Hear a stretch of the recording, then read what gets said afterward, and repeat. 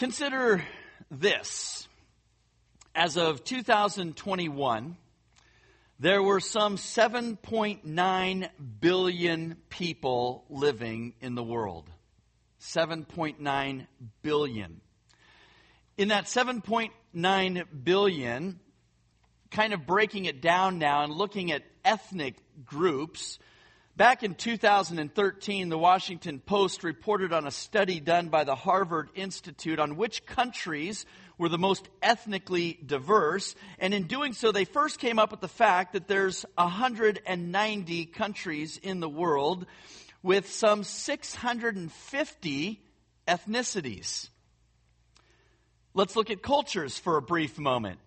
A blog called Cultures Around the World on the website Is Accurate, a translation service, reports, quote, some scholars believe that there are more than 3,800 cultures in the world, but of course, this number is far higher in reality. Cultures aren't restricted to territories of the countries.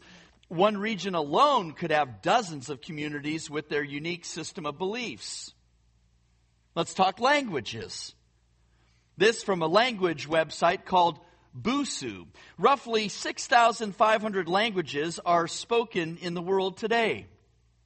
Then the website goes on to reveal the 12 most spoken languages in the world. Of course, English is number one. Number two, Mandarin, then Hindi, and Spanish, just to give you the top four. Interestingly enough, the name of the website, I thought this was great, Busuu, comes from a language that they say is only spoken by roughly 8 people.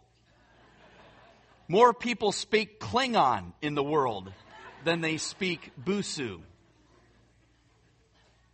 Regarding religions, NationalDayCalendar.com reports that the world is filled with over 4,000 recognized religions. These religions consist of churches, congregations, faith groups, tribes, cultures, and movements. And even though there are so many, 3/4 of the world's population practice one of the 5 major religions. The top 5 being Buddhism, Christianity, Hinduism, Islam, and Judaism. Let's talk political systems. TheBestSchools.org reports that there are some 10 common forms of government, including democracy, communism, dictatorship, oligarchy. But when economic policies, political structures, and philosophical ideologies start to overlap, then things can get more complex in the area of governments. Yet, in light of all the people in the world, the different ethnicities, the many different cultures, religions, and political systems, there are still only 2 kinds of people in the world. 2 kinds. And we will learn who these 2 kinds of people are from our text this morning. So please go ahead. I invite you to turn to 1 Thessalonians chapter 5. 1 Thessalonians chapter 5, where last week we jumped into chapter 5, where Paul continues with his theme of eschatology, that is, end times events. But he makes a shift in chapter 5 from dealing with what we have come to call the rapture, which you see at the end of chapter 4 there, now to this period of God's judgment and God's wrath, which is called the day of the Lord. And here's what we learned so far, going back to last week, about the day of the Lord in verses 1 to 3. We learned that in the Old Testament, the day of the Lord talks about God's judgment and wrath, but that it could take place in a near historical context, like when God would discipline wayward Israel, or it could be understood also in a far future sense. It could be one specific day, or it could be a period of time. Secondly, the future day of the Lord, which is what our text concerns here in chapter 5, is not just one day, but it is indeed a period of time where God will bring about His judgment and His wrath upon the earth for the people's unrepentant sins against he and his son. The future judgment and wrath will be ushered in once the rapture has taken place. All of this is what we call imminent, meaning it will happen, but it could happen anytime. Even right now. Or right now. Or now. Yeah, exactly. You get the idea. It is imminent. We are waiting for this to happen. Next, the day of the Lord, we learned, will come just like a thief in the night. Meaning it will come unexpectedly. It will come without warning. And while people have lulled themselves into a lazy, false sense of security, the destructive day of the Lord will be sudden and painful, like a woman who has labor pains. And lastly, there will be no escape for anyone once the day of the Lord has begun. Now, this morning we continue learning about the day of the Lord and the fact that Paul wanted the Thessalonians to understand why indeed they had not missed the rapture and they were not currently in the day of the Lord. And he does so by contrasting those who will not escape the judgment and wrath of the day of the Lord versus those who would be rescued from it. Go ahead and please stand with me as we read God's Word. 1 Thessalonians chapter 5. We'll go ahead and read the whole verses 1 to 11. The Apostle Paul writes this, "Now as to the times and to the epochs, brethren, you have no need of anything to be written to you, for you yourselves know full well that the day of the Lord will come just like a thief in the night. And while they are saying peace and safety, then destruction will come upon them suddenly, like labor pains upon a woman with child, and they will not escape. But you, brethren, are not in darkness that the day would overtake you like a thief, for you are all sons of light and sons of day. We are not of night nor of darkness, so then let us not sleep as others do, but let us be alert and sober. For those who sleep do their sleeping at night, and those who get drunk at night.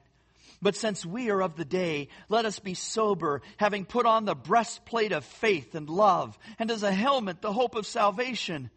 For God has not destined us for wrath, but for obtaining salvation through our Lord Jesus Christ, who died for us, so that whether we are awake or asleep, we will live together with Him.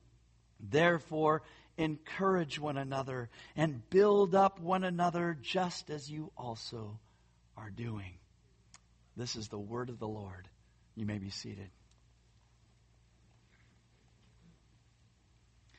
Well, I had come up with 4 points that I thought I would take us from 4 to 11.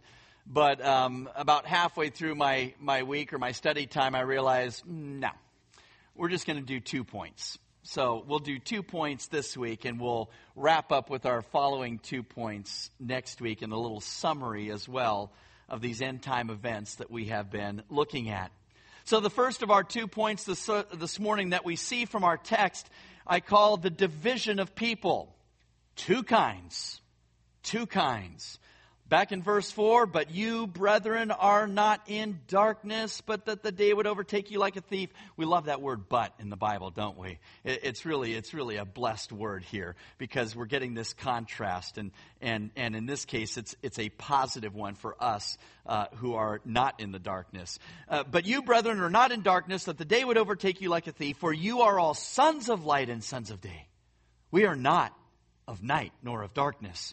Now, the Bible has long contrasted believers with unbelievers in this context of light versus dark, day versus night.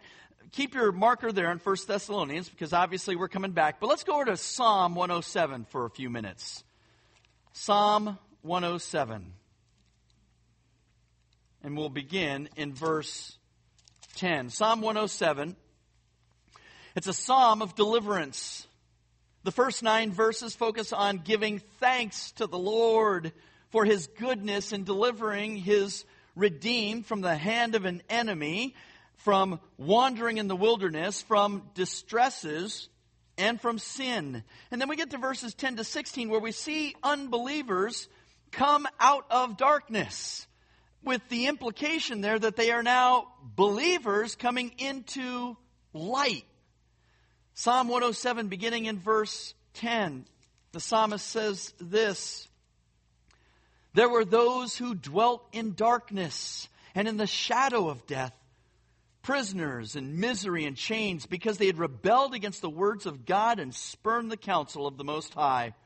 Therefore, He humbled their heart with labor. They stumbled and there was none to help." And listen to this part. "Then they cried out to the Lord in their trouble. He saved them and brought them out of their distresses. He brought them out of darkness and the shadow of death and broke their bands apart. Let them give thanks to the Lord for His loving kindness and for His wonders to the sons of men. For He has shattered gates of bronze and cut bars of iron asunder." Oh, what a tremendous passage. We also could go to some others. I'll just read these to you. But again, notice there that they were brought out of darkness. They were brought out of the shadow of death. They cried out to the Lord. He brought them out of darkness, out of the shadow of death.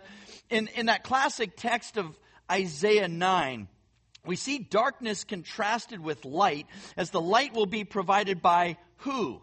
The Messiah. The Messiah, right? As the prophet writes, the people who walk in darkness will see a great light. Those who live in a dark land, the light will shine on them. Zacharias prophesied about what his son John the Baptist will do to prepare the way for the Messiah when he said this: "The sunrise from on high will visit us." He's referring to Jesus, the Messiah. I love that. The sunrise. We long and wait for the sunrise, and it's glorious. And he says, "To shine upon those who sit in darkness and the shadow of death, to guide our feet into the way of peace," as he quotes Isaiah 9 there. John testifies of the Messiah Jesus in the book of John in chapter 1, verses 4 to 5, when he says that in Him was life, and the life was the light of men. The light shines in the darkness, and the darkness did not comprehend it. Then down in verse 9, "There was the true light, which coming into the world enlightens every man." Speaking again of Jesus, the Messiah. Paul, the apostle, writes in Ephesians 5:8, reminding believers, "For you were formerly darkness, but now you are light in the Lord. Walk as children of light. For the fruit of the light consists in all goodness and righteousness and truth." And what becomes clear from these texts and others, including ours this morning, is that darkness and night represent our current sin-cursed world, with the ruler of this world being, of course, Satan. Darkness and night represent those who are in the snare of the devil, having been held captive by him to do his will. They are those who have had their minds blinded by the god of this world. They are those who oppose God, those who are dead in their trespasses and sins, who have not repented before God or been forgiven by Him. They are those who have rejected God, who have rejected God's Son, the Lord Jesus Christ. They are those who suppress the truth in unrighteousness. So darkness and night also represent death, physically, but also spiritually. Now, juxtaposed with this, we have light and day. And light and day here in the Scripture represents God's kingdom. It represents the Messiah, the Lord Jesus Christ, the sunrise, the great light, the light of the world, the light of life, spiritual life. Light and day represent goodness and righteousness and truth that come from God. Now, back in our text, friends, Paul is reminding the Thessalonians again that there are how many? Two kinds of people in the world. And of course, this translates for us today as well. There always has been two kinds of people in the world. There always will be until the Lord returns. two kinds of people in the world, those of the darkness and night, and those of the light and day. In other words, unbelievers and believers. Unbelievers and believers. Believers like themselves, meaning the Thessalonians. Paul referring to them as brethren, meaning his spiritual brethren. And that's it, friends. That's it. There are no other categories.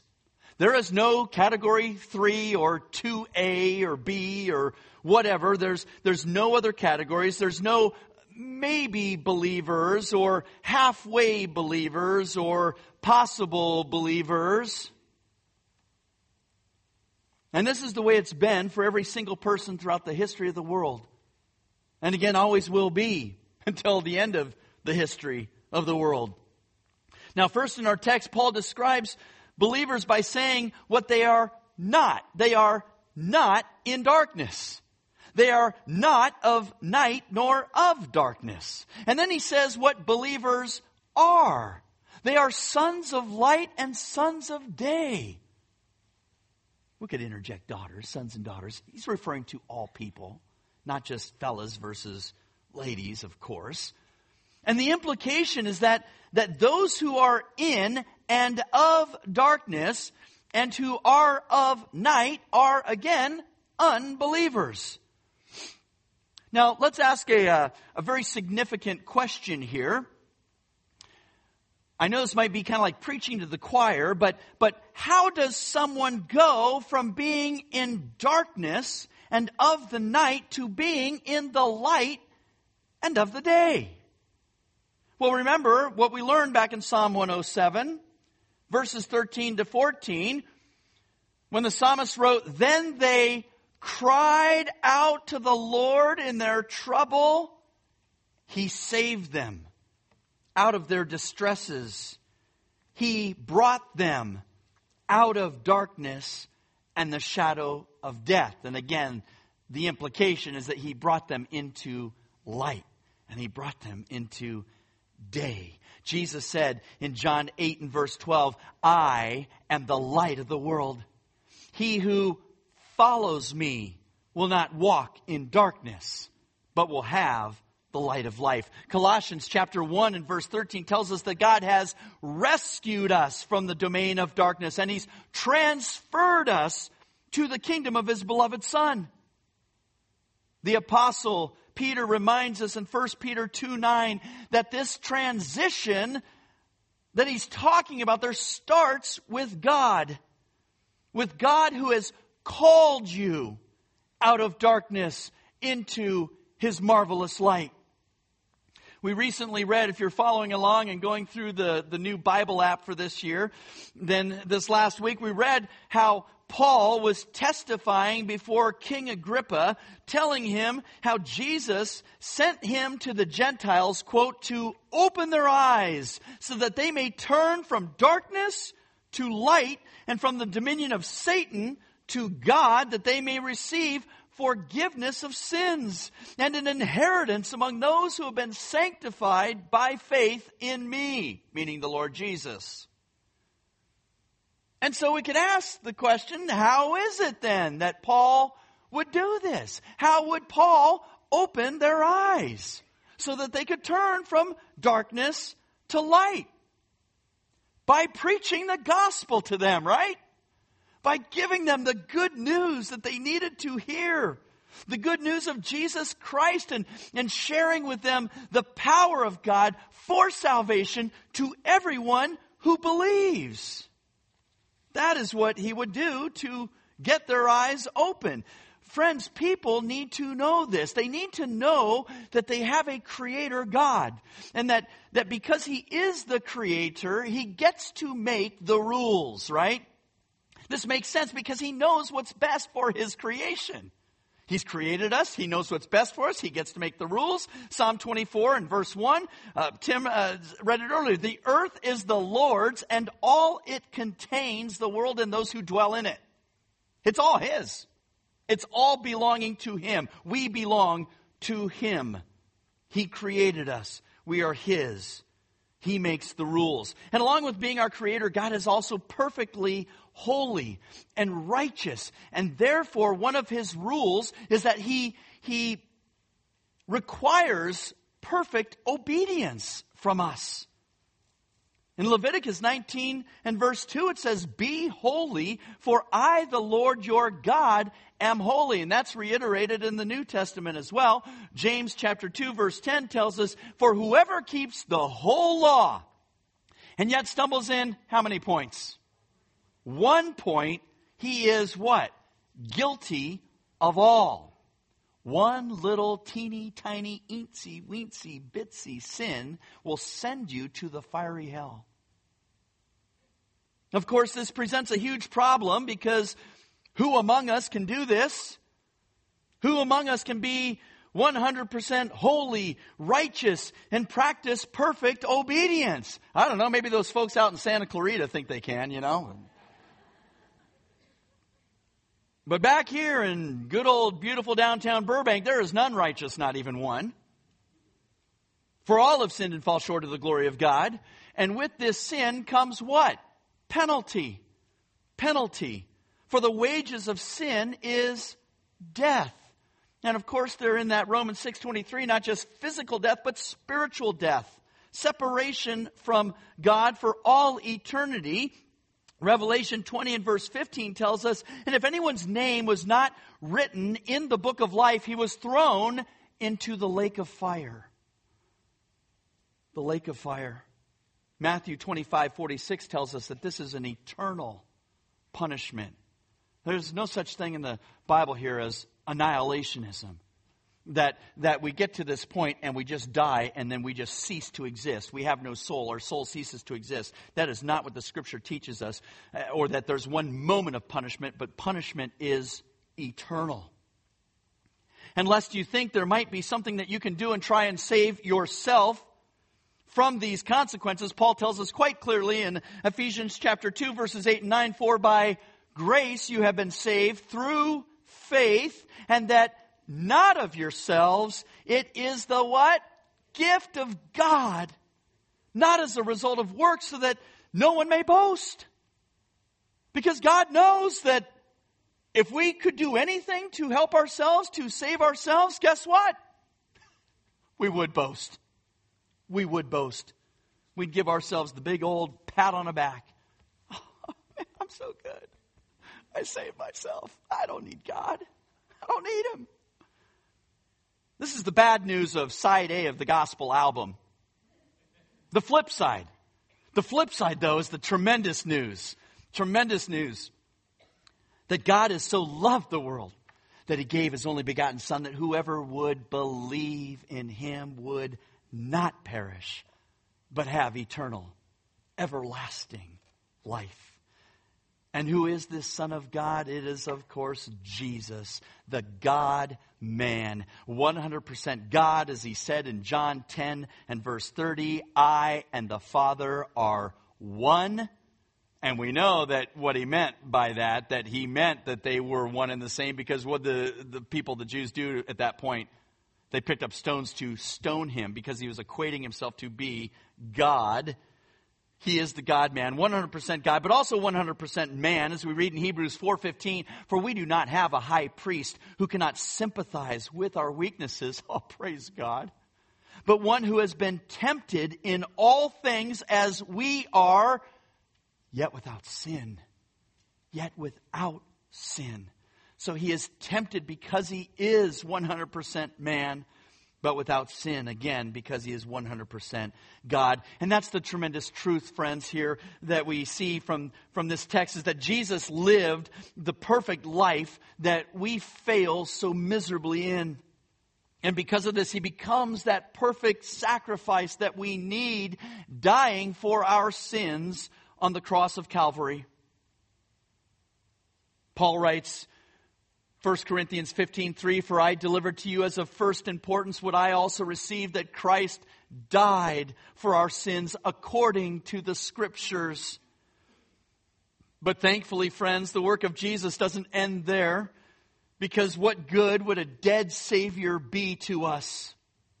It would be of no good. So Paul continues 1 Corinthians 15:4, and that he was buried, and that he was raised on the third day according to the Scriptures. Christ triumphed over the grave. He triumphs over death. Hallelujah. What a Savior. What a Savior. And this is the gospel, loved ones. This is the good news that Paul would use to open people's eyes to the truth that you and I need to use to open people's eyes to the truth, the good news that Jesus Christ came to this earth to save wayward sinners like us. And in case you're out there thinking, well, it all sounds pretty simple, it really is. It really is. But is there anything I have to do? Not so much something you have to do, but there is a response required of you when you hear these truths. You naturally would be brought to a response. You've heard these truths. Now what will you do with these truths? And the proper response, the response that we would hope and pray for any who would hear this gospel message, is that they would repent of their sins and that they would believe in Jesus and what He accomplished for them on their behalf. The Old Testament prophet Isaiah said it like this: let the wicked forsake his way and the unrighteous man his thoughts, and let him return to the Lord. That's a great understanding of repentance right there. Return to the Lord, and He will have compassion on him, and to our God, for He will abundantly pardon. Isaiah 55 and verse 7. While preaching in Athens, Paul exhorted the crowd in Acts 17:30. Therefore, having overlooked the times of ignorance, God is now declaring to men that all people everywhere should repent. Repent. And here, repent simply, it means to change course, to change direction, right? You're dead in your sin. You're moving in this direction of sin, and it is to make this 180 and go the other direction towards God, towards His Son. And again, it's all done by faith. It's done by believing. It's done by trusting. Romans 10 verses 9 to 10 tell us that if you confess with your mouth Jesus is Lord. Notice he doesn't stop there though with the mere confession, right? If you confess with your mouth Jesus as Lord, and what? Believe in your heart that God raised Him from the dead, you will be saved. For with the heart a person believes, resulting in righteousness, and with the mouth he confesses, resulting in salvation. Yes, I mentioned this at Dave Fogg's funeral. It is a faith that leads us to action, to doing something, right? Friends, maybe there is someone here today who has never authentically, truthfully trusted Jesus as their Savior. And I'm not talking about any visitors we might have today. Maybe it's you sitting there in the pew, and maybe you've been coming to Calvary for a year, or maybe 2, or 5, or 10, or 15, or 20. I don't know. And you have never truly placed your faith in the saving work of Christ on the cross. And if that's you, I just would ask you this question, friend. Will you today repent and believe in the gospel of Jesus? Will you repent and believe and enjoy the forgiveness of sins and eternal life that He promises for you? Or will you willfully remain under His judgment and wrath and one day suffer the consequences of hell and the lake of fire? Let's return to our text. 1 Thessalonians chapter 5. One more thing that should be said before we get to our second point is that here in verses 4 to 5, when Paul refers to people as being in darkness or of the night and being in light or of the day, he's using these descriptions to show that which is the dominant influence in somebody's life. He's speaking here of what controls them, what they knowingly, willingly allow to control them. And for those of the darkness and night, namely, it's their sin and the god of this world who holds them captive to that sin, Satan. And while those of the light and day, of course, are controlled by the Holy Spirit of God. The Holy Spirit of God who lives and abides inside of them. Now, mind you, I am not saying that Satan indwells all unbelievers. He could indwell an unbeliever. He does indwell some unbelievers, but he is a primary influencer along with the world and along with our own wicked hearts. And also, I'm not saying that believers with the Holy Spirit living and dwelling in them also don't still sin. We do, for there is an ongoing struggle now in our fleshly sin-cursed bodies and minds. But of course, we have this new creature in us, made in the image, or we have become this new creature in Christ, I should say, made in the image of Christ with now a renewable mind.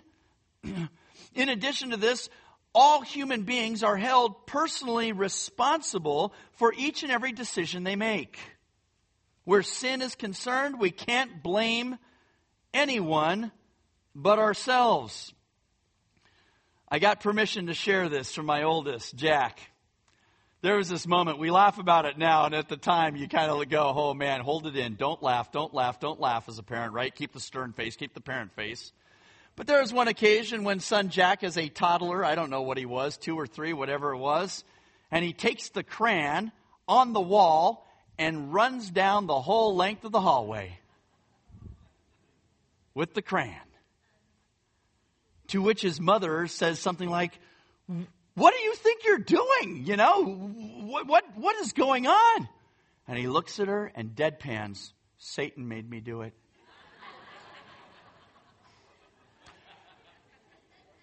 Yeah, that's where you're like, hold it in. This is a serious moment. Do not crack. No, son. Satan might have tempted you, but you did that all on your own.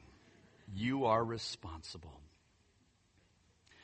One last thing we have to consider before we move on here is we have to go back to this thief reference back in verse 4 and understand what Paul is saying there when he says, but you, brethren, are not in darkness, that the day would overtake you like a thief. And this is where it can get a little tricky, because Paul again uses this word day, but now it has a different meaning than how he has previously used it, because now he's referring to the day of the Lord. The day of the Lord. And you say, well, how do we know that? Well, how do we know how to differentiate something like this in the Scripture? Because blank is king. What goes in that blank?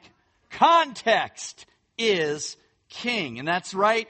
Context tells us it can't be day as in God's kingdom or believers living in light of God's kingdom, because we're never told that God's kingdom is going to overtake us like a thief. Rather, the near context of verse 2 tells us that the day of the Lord, God's judgment and wrath, will come just like a thief in the night. And of course, because of what Paul has shared back in chapter 4, verses 13 to 18, we know that believers will not be overtaken at all by the day of the Lord's judgment and wrath, but will instead be rescued from it, removed from it completely. And of course, the opposite is also true, that those in darkness will be overtaken by the day of the Lord's judgment and wrath with no possibility of escape. Now, this brings us to our second and last point this morning. The deeds of darkness versus the deeds of light. Deeds of darkness versus light. Now, remember, part of what Paul is trying to do through all of this is again show the Thessalonian believers how it is that they can know for certain that they haven't missed the rapture.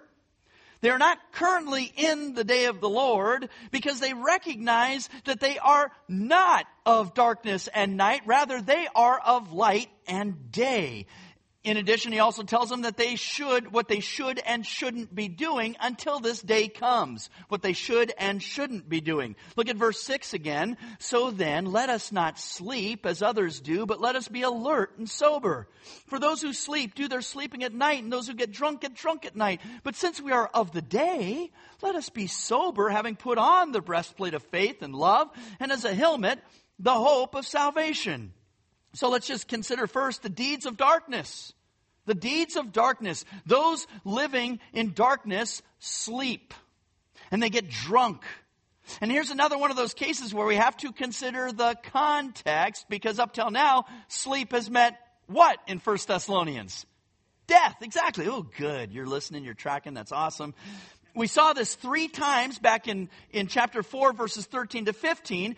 In addition, sleep as death is a popular euphemism that Paul uses in other parts of his writings as well. So then you go, okay, well, what's he referring to here? Maybe he's referring to literal sleep, like, that kind of sleep. And except, well, literal sleep really isn't a negative thing. It's not something to avoid. It's rather something that God created us to have to do, right? To sleep, but it's not something to avoid, as Paul is suggesting here. So Paul must be using it in another way, and when you contrast it with what he says about being spiritually alert and sober, we understand that he is referring to those who are spiritually asleep. Spiritually asleep. This means they are not caring about any possible calamity to come. Remember in verse 3, they are the ones who are crying out, oh, peace and safety. Ah, yes, wonderful. Nothing bad is going to happen. It's all daisies and flowers and all is well. And hey, we can relax and eat and drink and be merry, everybody. But in reality, they aren't concerned because they can't imagine even any impending kind of doom or destruction. These are people who are living autonomous lives. They answer to no one.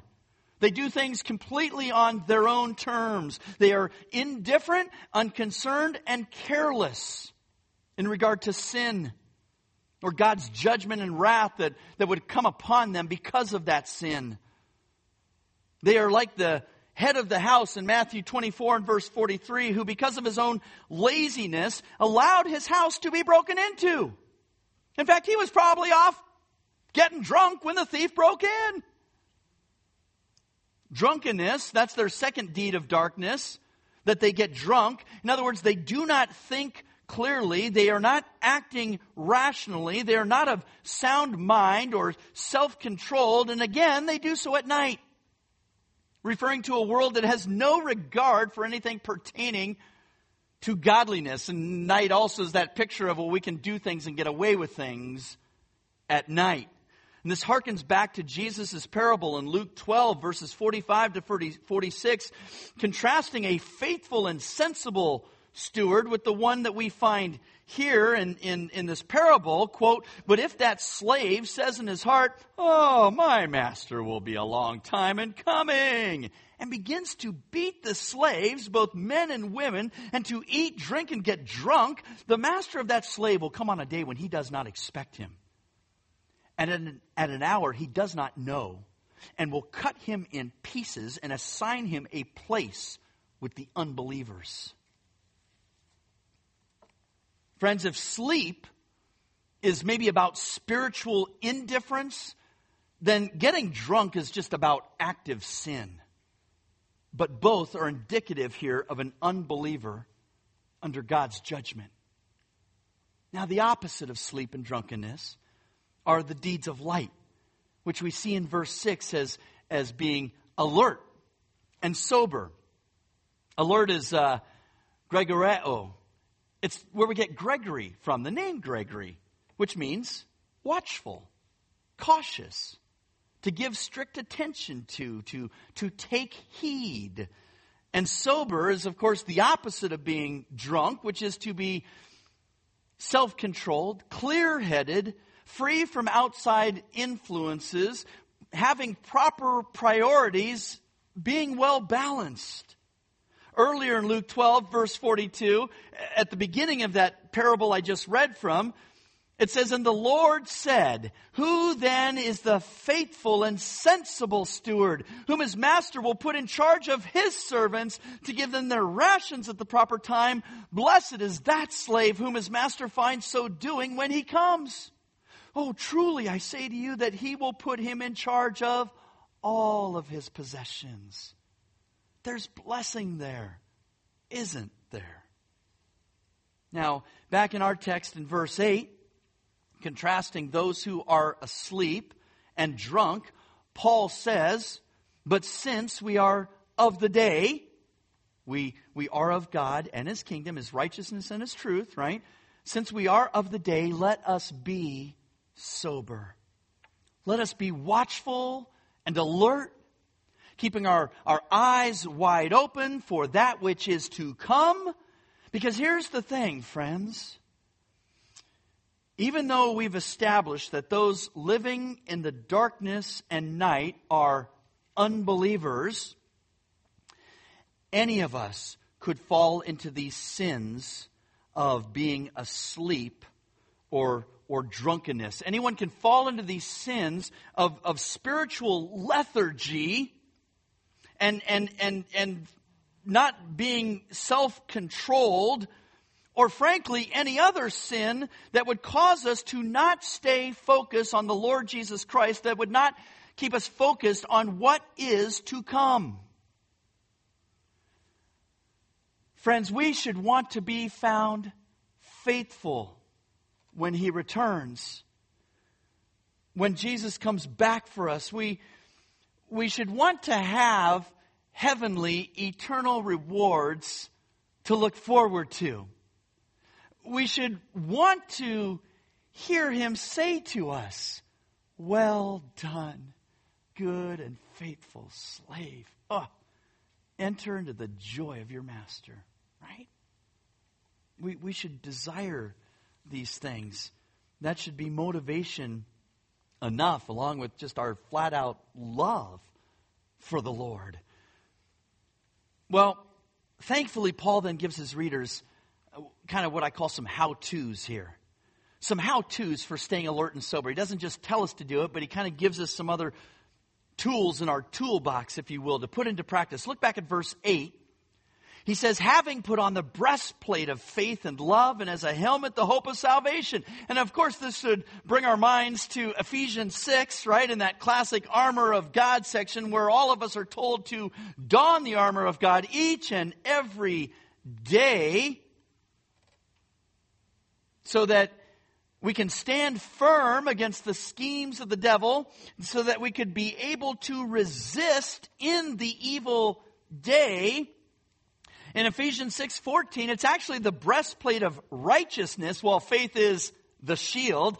Love isn't actually mentioned there in the armor of God of Ephesians 6, but the helmet is the same helmet of salvation. It's just Paul adds in our passage the hope of salvation. And please don't let yourself get all aflutter because there's some differences here, okay? It's all right. Paul, as an apostle, Paul is a messenger of the Lord with direct revelation. He can do that if he wants to, okay? He can change up the armor pieces. He can. His point is that you have armor.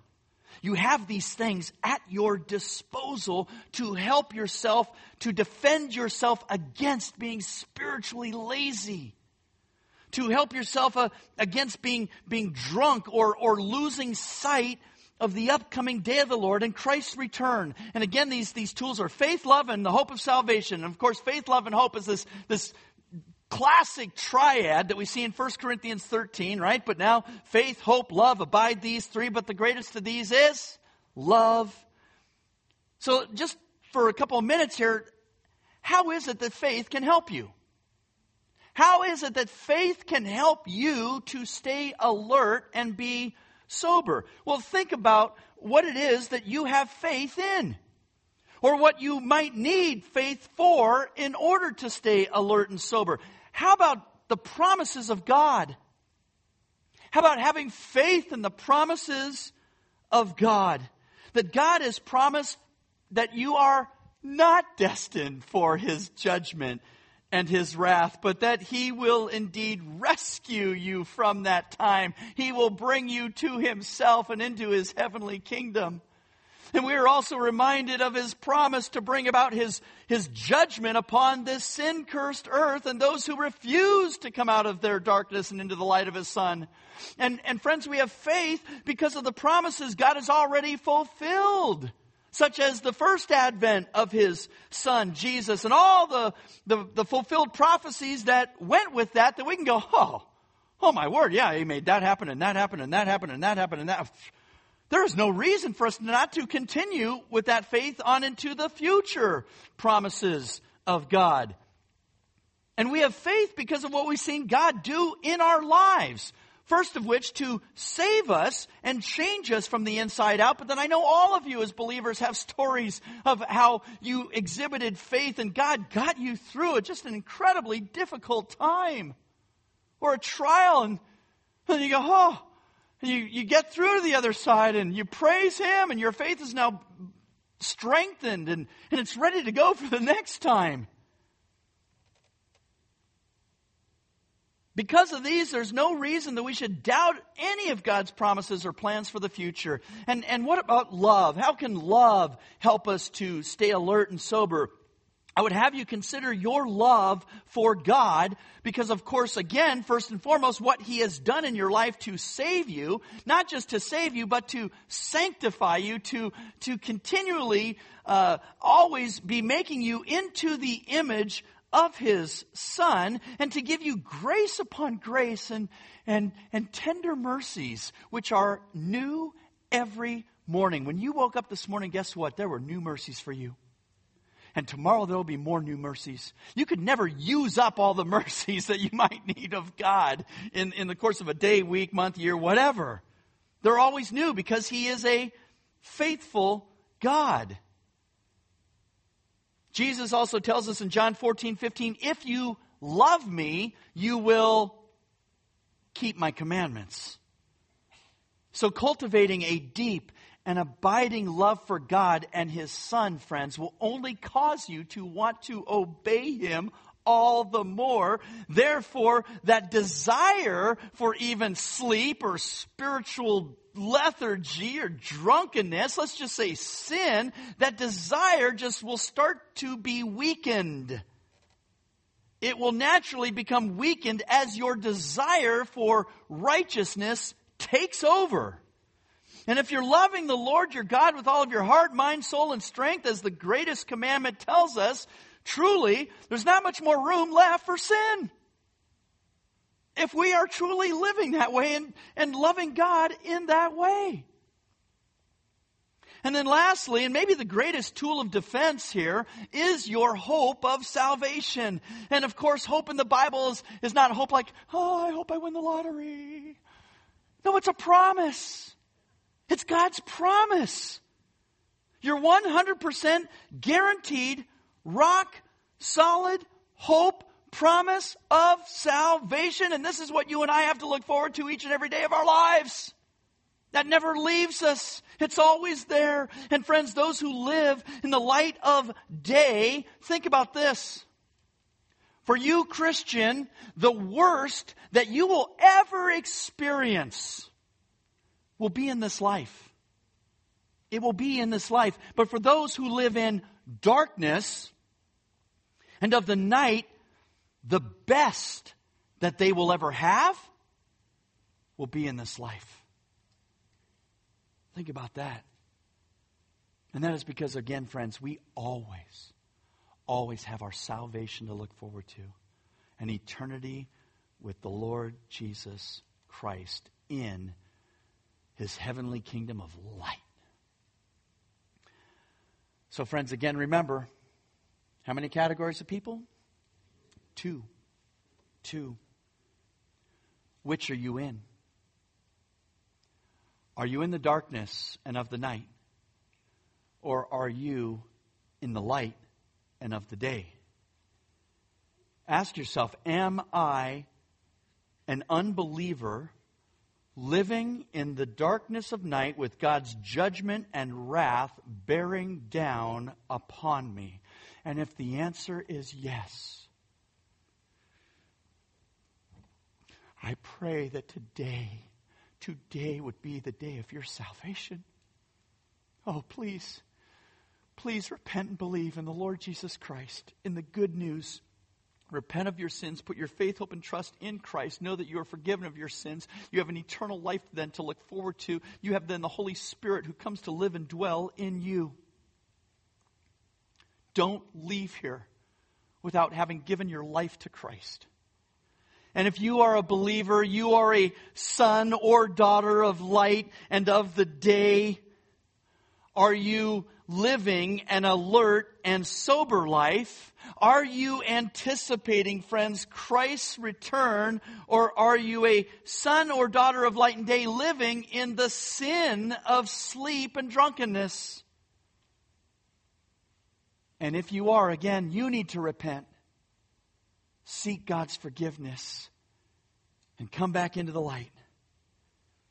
And if you are a believing son or daughter of light and of the day, just ask yourself, have I put on the protective armor of faith, love, and the hope of salvation so that I can be alert and sober?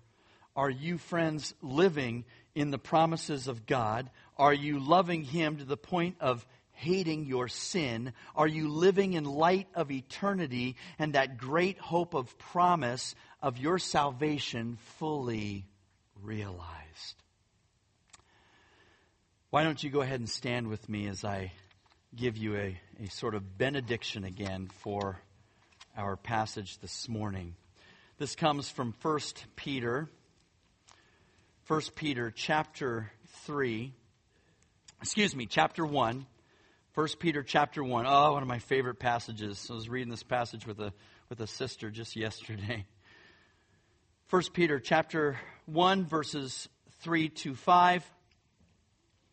Blessed be the God and Father of our Lord Jesus Christ, who according to His great mercy has caused us to be born again to a living hope through the resurrection of Jesus Christ from the dead, to obtain an inheritance which is imperishable and undefiled and will not fade away, reserved in heaven for you who are protected by the power of God through faith for His salvation ready to be revealed in the last time.